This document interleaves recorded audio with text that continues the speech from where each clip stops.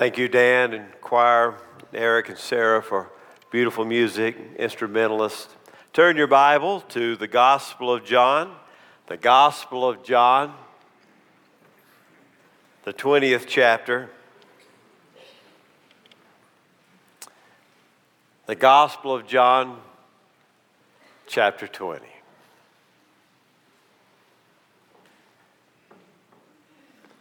While Peter and John play supporting roles, we can be sure that Mary Magdalene has a starring role in the resurrection story. In this crucifixion account, John contrasts the 4 soldiers who have crucified our Lord with the 4 women who were faithful. Look at verse 23, right above, of chapter 19. The soldiers, therefore, when they had crucified Jesus, took his outer garments and made 4 parts, a part to every soldier, and also the tunic. Now the tunic was seamless, woven in one piece. Look at verse 25. Therefore the soldiers did these things, but, there it is, contrast, but there were standing by the cross of Jesus his mother and his mother's sister, and Mary the wife of Clopas, and there's our star of chapter 20, Mary Magdalene. Now, the 4 ladies mentioned, there's only one who's not part of the family of Jesus. Otherwise, it's his mother and 2 aunts, but Mary of Magdala is not part of the Holy Family.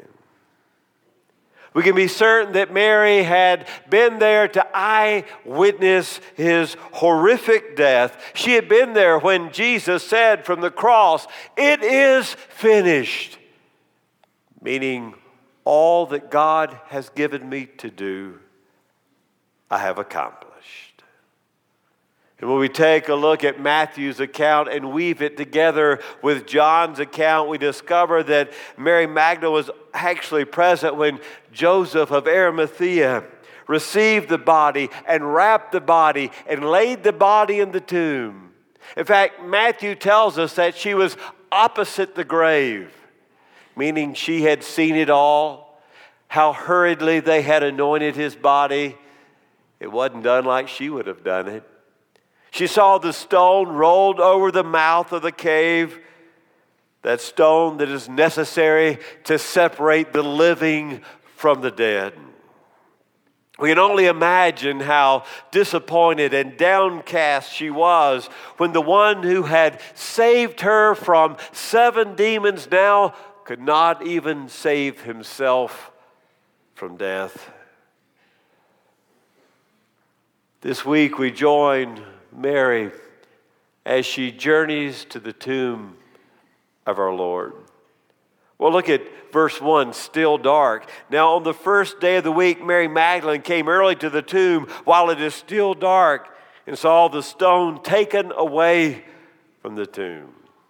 Interestingly enough, all the gospel accounts, every one of them does not refer to this day as the 3rd day after the crucifixion. No, it's not the 3rd day. It is the first day of the week. By telling us it's the first day of the week, we realize that our gospel writers are describing something new that God is doing.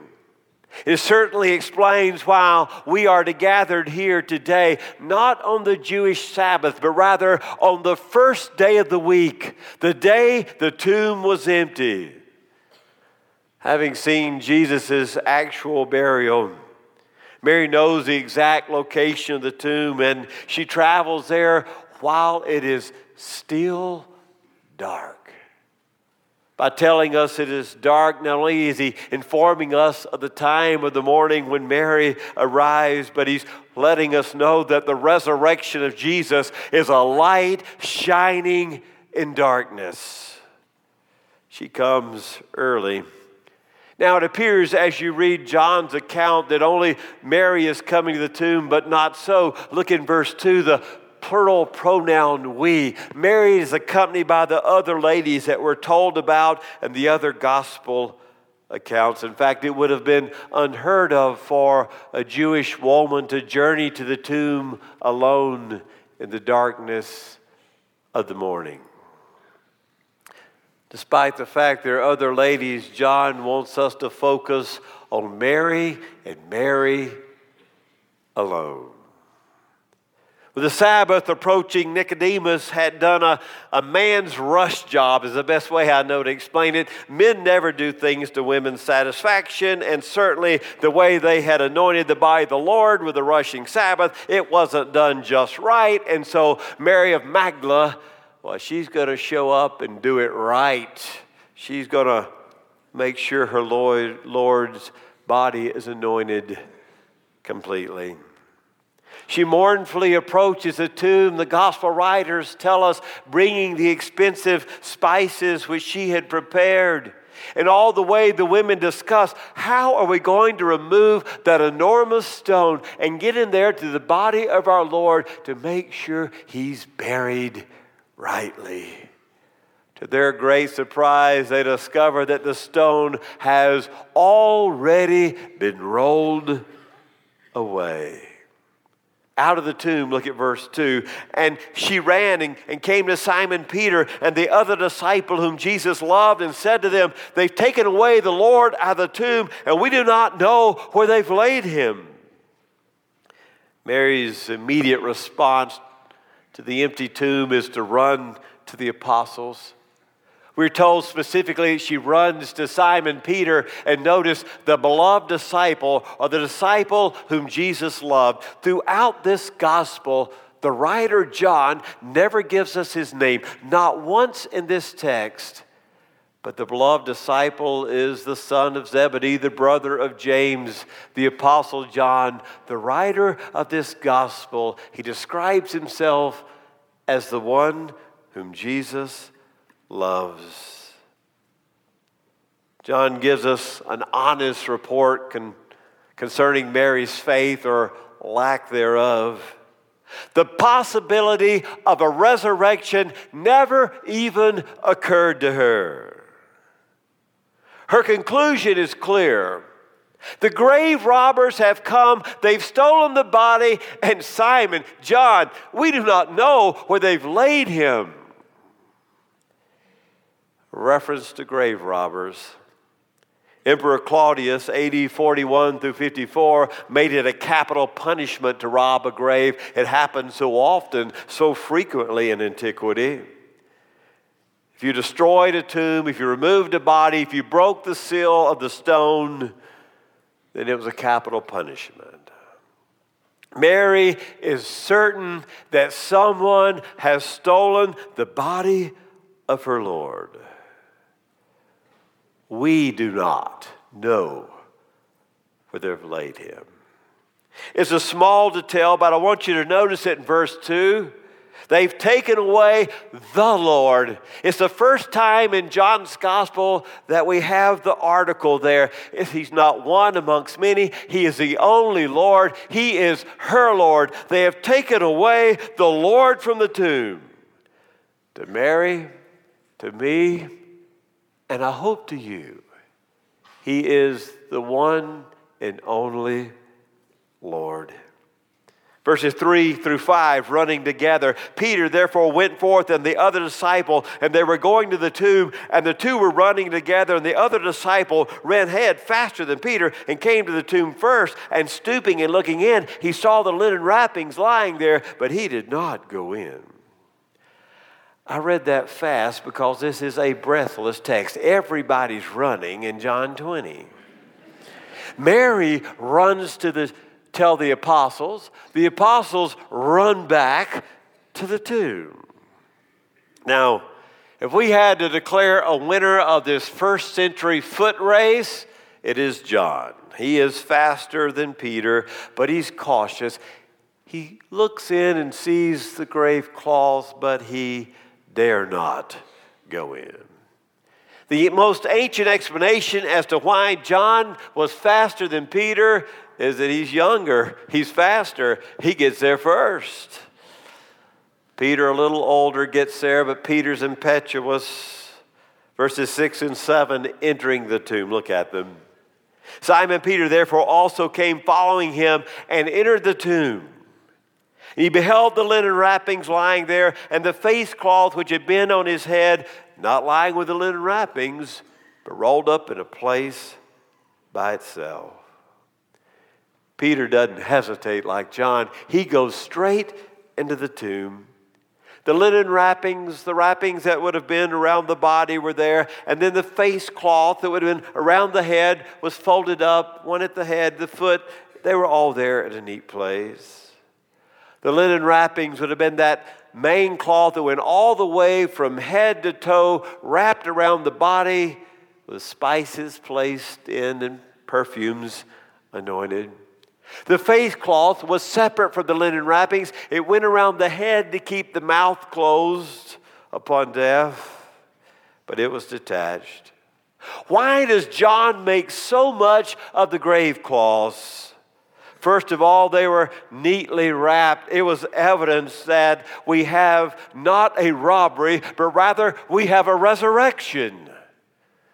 The robbers wouldn't have taken the time to unwrap the body. In fact, the cloths might have been the most expensive thing, along with the spices wrapped within them. No robber would have removed the cloths and left the spices, but no, they are neatly folded there. And secondly, not only does it show us we have a resurrection and not a robbery, it is in contrast to Lazarus. Do you remember him earlier in this gospel when Jesus calls him to come forth? He waddles out wrapped in the grave cloths. He must be loosed from the chains of death, but not Jesus. He has defeated death. He has passed through them as they could not keep him. Verse 8, seeing and believing, might in fact be the apex of the story. So the other disciple, meaning John is writing about himself, who had first come to the tomb, he entered then also, and he saw, and he believed. What did he see? What did he believe? How many times had Jesus told them that the Son of Man will be crucified in the hands of sinners and then on the third day would rise? Yes, they had been told over and over again, but they did not get it. They could not imagine a crucified Messiah. And at that moment, it all comes to John the Apostle, all the words of Jesus now echoing back through his mind. This is what our Lord had spoken of, that he would die and that he would rise. And he now saw, and he now understood, and he now believed in the power of the resurrection. Verse 9 and 10, the scriptures. For as yet they did not understand the scripture, that he must rise again from the dead. So the disciples went again to their own homes. John is quite honest in reporting that he and the other disciples didn't get the scriptures before. Maybe it's a reference to something like Hosea 6:2. He will raise us up on the third day. Or Jonah 1:17. And the Lord appointed a great fish to swallow Jonah. And Jonah was in the stomach of the fish 3 days and 3 nights. Or maybe it's something like Psalm 16. For thou wilt not abandon my soul to Sheol, nor wilt thou allow the Holy One to undergo decay. Or maybe it's a reference to all the Old Testament combined into one as they all declare his glory. The resurrection explains Scripture, what is read. And the Scripture explains the resurrection, what is seen and experienced.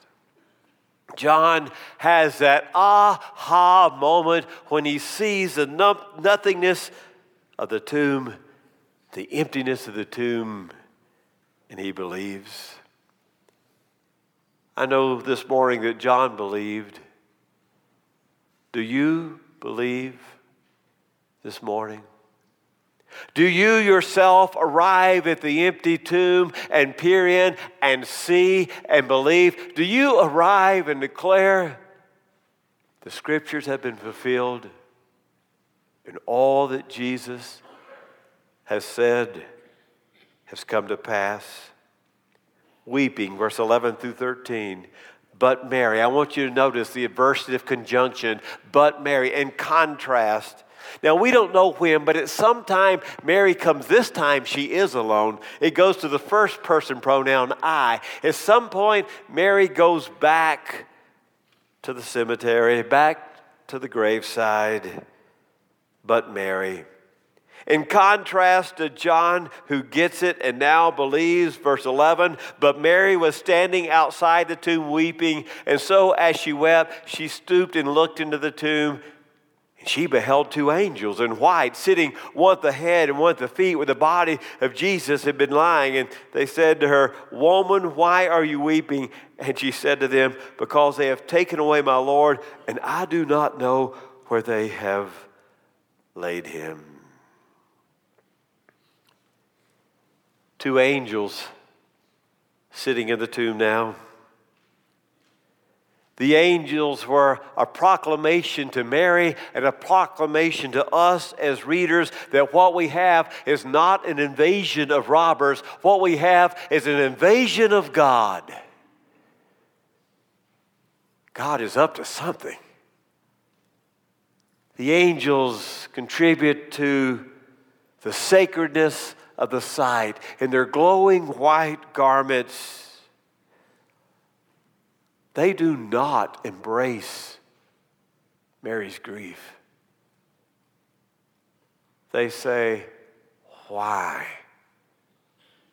Why are you weeping?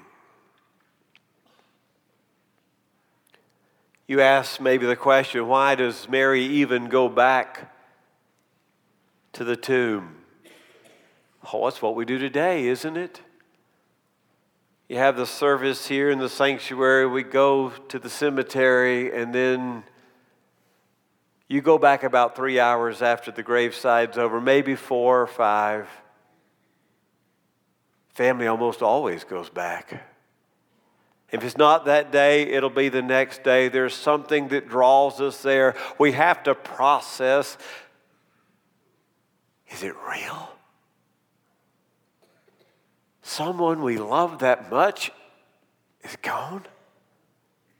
And how now do I do life that he's not here or she's not here? My wife, my husband, my mother, my father, my brother, my sister, my child, my grandchild, my grandparent, my friend, we all go back to the graveside. Can you imagine going back and the grave dug up and the casket missing? The body gone? How unsettling that was to Mary. She'd gone to grieve, to cry again, to be comforted, and she gets there, and it's the worst of all worlds. Not only can she not properly, all she wanted to do was do it like it should be done, to anoint his body properly. She'd bought the spices and the ointments, and she gets there, and she can't do it, and worse, some robber has stolen his body. The angels questioned the grief. Mary, why are you weeping? The gardener, verse 14 and 15. When she had said this, she turned around and she beheld Jesus standing there and did not know that it was Jesus. Why didn't she know it was Jesus? She wasn't looking for a living Lord. She was looking for a corpse.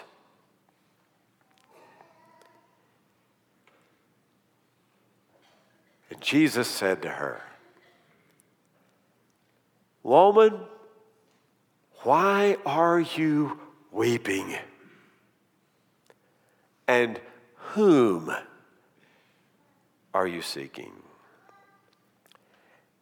The character most likely to be there early in the morning at the tomb was the gardener, and so maybe somebody told him to move the body.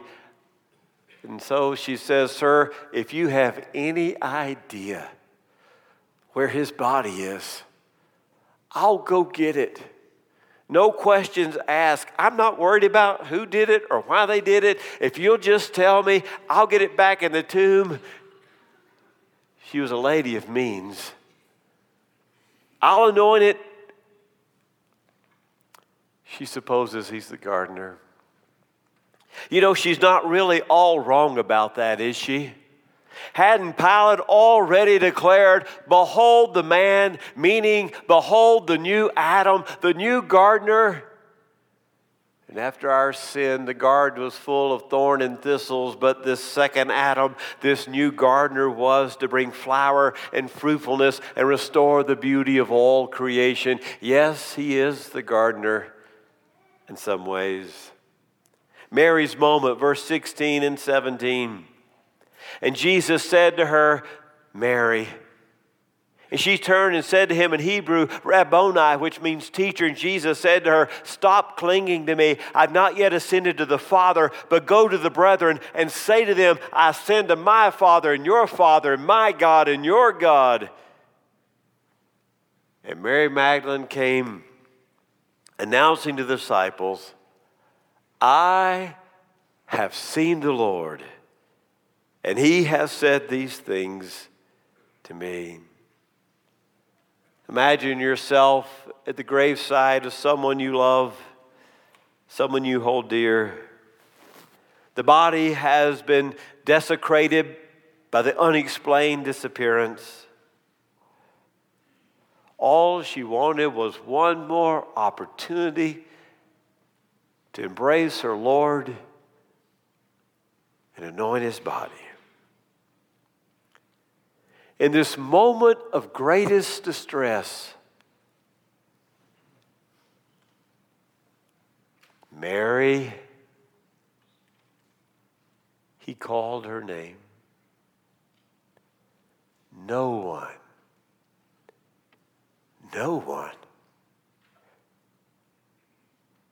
said her name exactly like her Lord. At that instant of a moment, Mary knew he was alive. It was I call it Mary's moment. It's that moment when you think that darkness is won and now you see that it's light. When you think death has won the day and now you see it's life that has won the day. It's a moment when you think after a funeral there's nothing but despair and now you realize there's glory and there's victory. Mary, listen carefully. I think the resurrected Lord's calling your name too. For he wants you to know he's alive as well. Mary does exactly what I would have done. She turns and she snatches him. She's not going to let him out of her sight again. She holds on. Mary, Mary, Mary, it's all different now. Stop clinging to me. I've got to ascend to my Father and your Father and my God and your God. But you go and tell the apostles, tell them these things.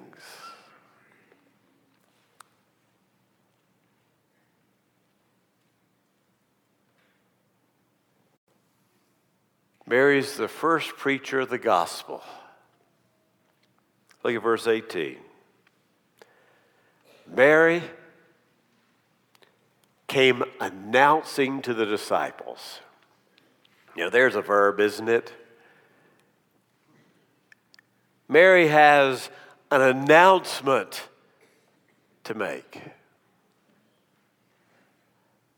I have seen the Lord. And this is what he told me. When Mary announces as the first preacher of the empty tomb, what she is saying is this: He is alive. Forget everything I told you about the grave robbers. I was wrong. He is alive. Listen to me, apostles. Death has been defeated. The tomb is empty. Rejoice. The Christ of the cosmos is resurrected, and he invites us into his eternal life. I have seen the Lord.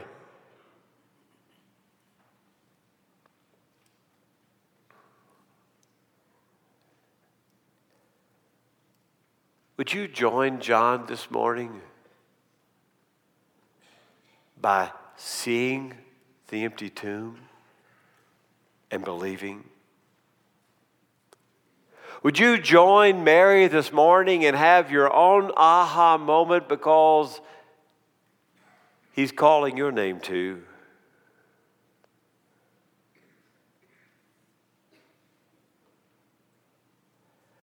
So many of you have been by the graveside recently. I did 3 funerals this week.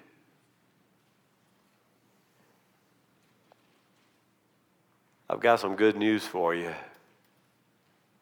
Easter is not about the empty tomb of a solitary rabbi 2,000 years ago. Easter is about the beginning of the age of the resurrection. The Jews had foretold it. Why, he's just the first apple off the tree, Paul says, and all the apples will surely follow. It's not about one guy's grave being empty. It's about the power of God over death. It's the age of the resurrection. If we were to ask the Apostle Paul, how certain is the empty tomb of those that I buried even this week, he would say, it's already empty. It started 2,000 years ago. I started the age of the resurrection, and will come to full fruition as all who have said Jesus is Lord will likewise share in his empty tomb. Well, we saw it in baptism, didn't we? If we die with him, likewise we rise with him. Good news. Mary gives us the best news. I have seen the Lord. And this is what he said. Let us pray.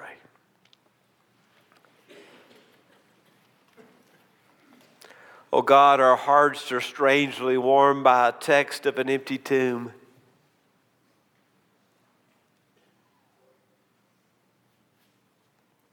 For we know indeed that even as Christ is the first amongst the brethren to have an empty tomb, that he is in no way the last.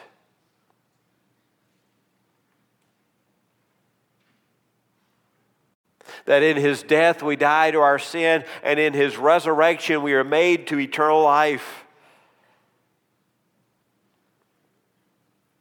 As Paul would write, if we die with him, we rise with him. Oh God, perhaps there's someone here this morning who even in recent days has been around the graveside. Maybe some this year, and maybe some it's a decade ago, but it's as fresh as if it were yesterday.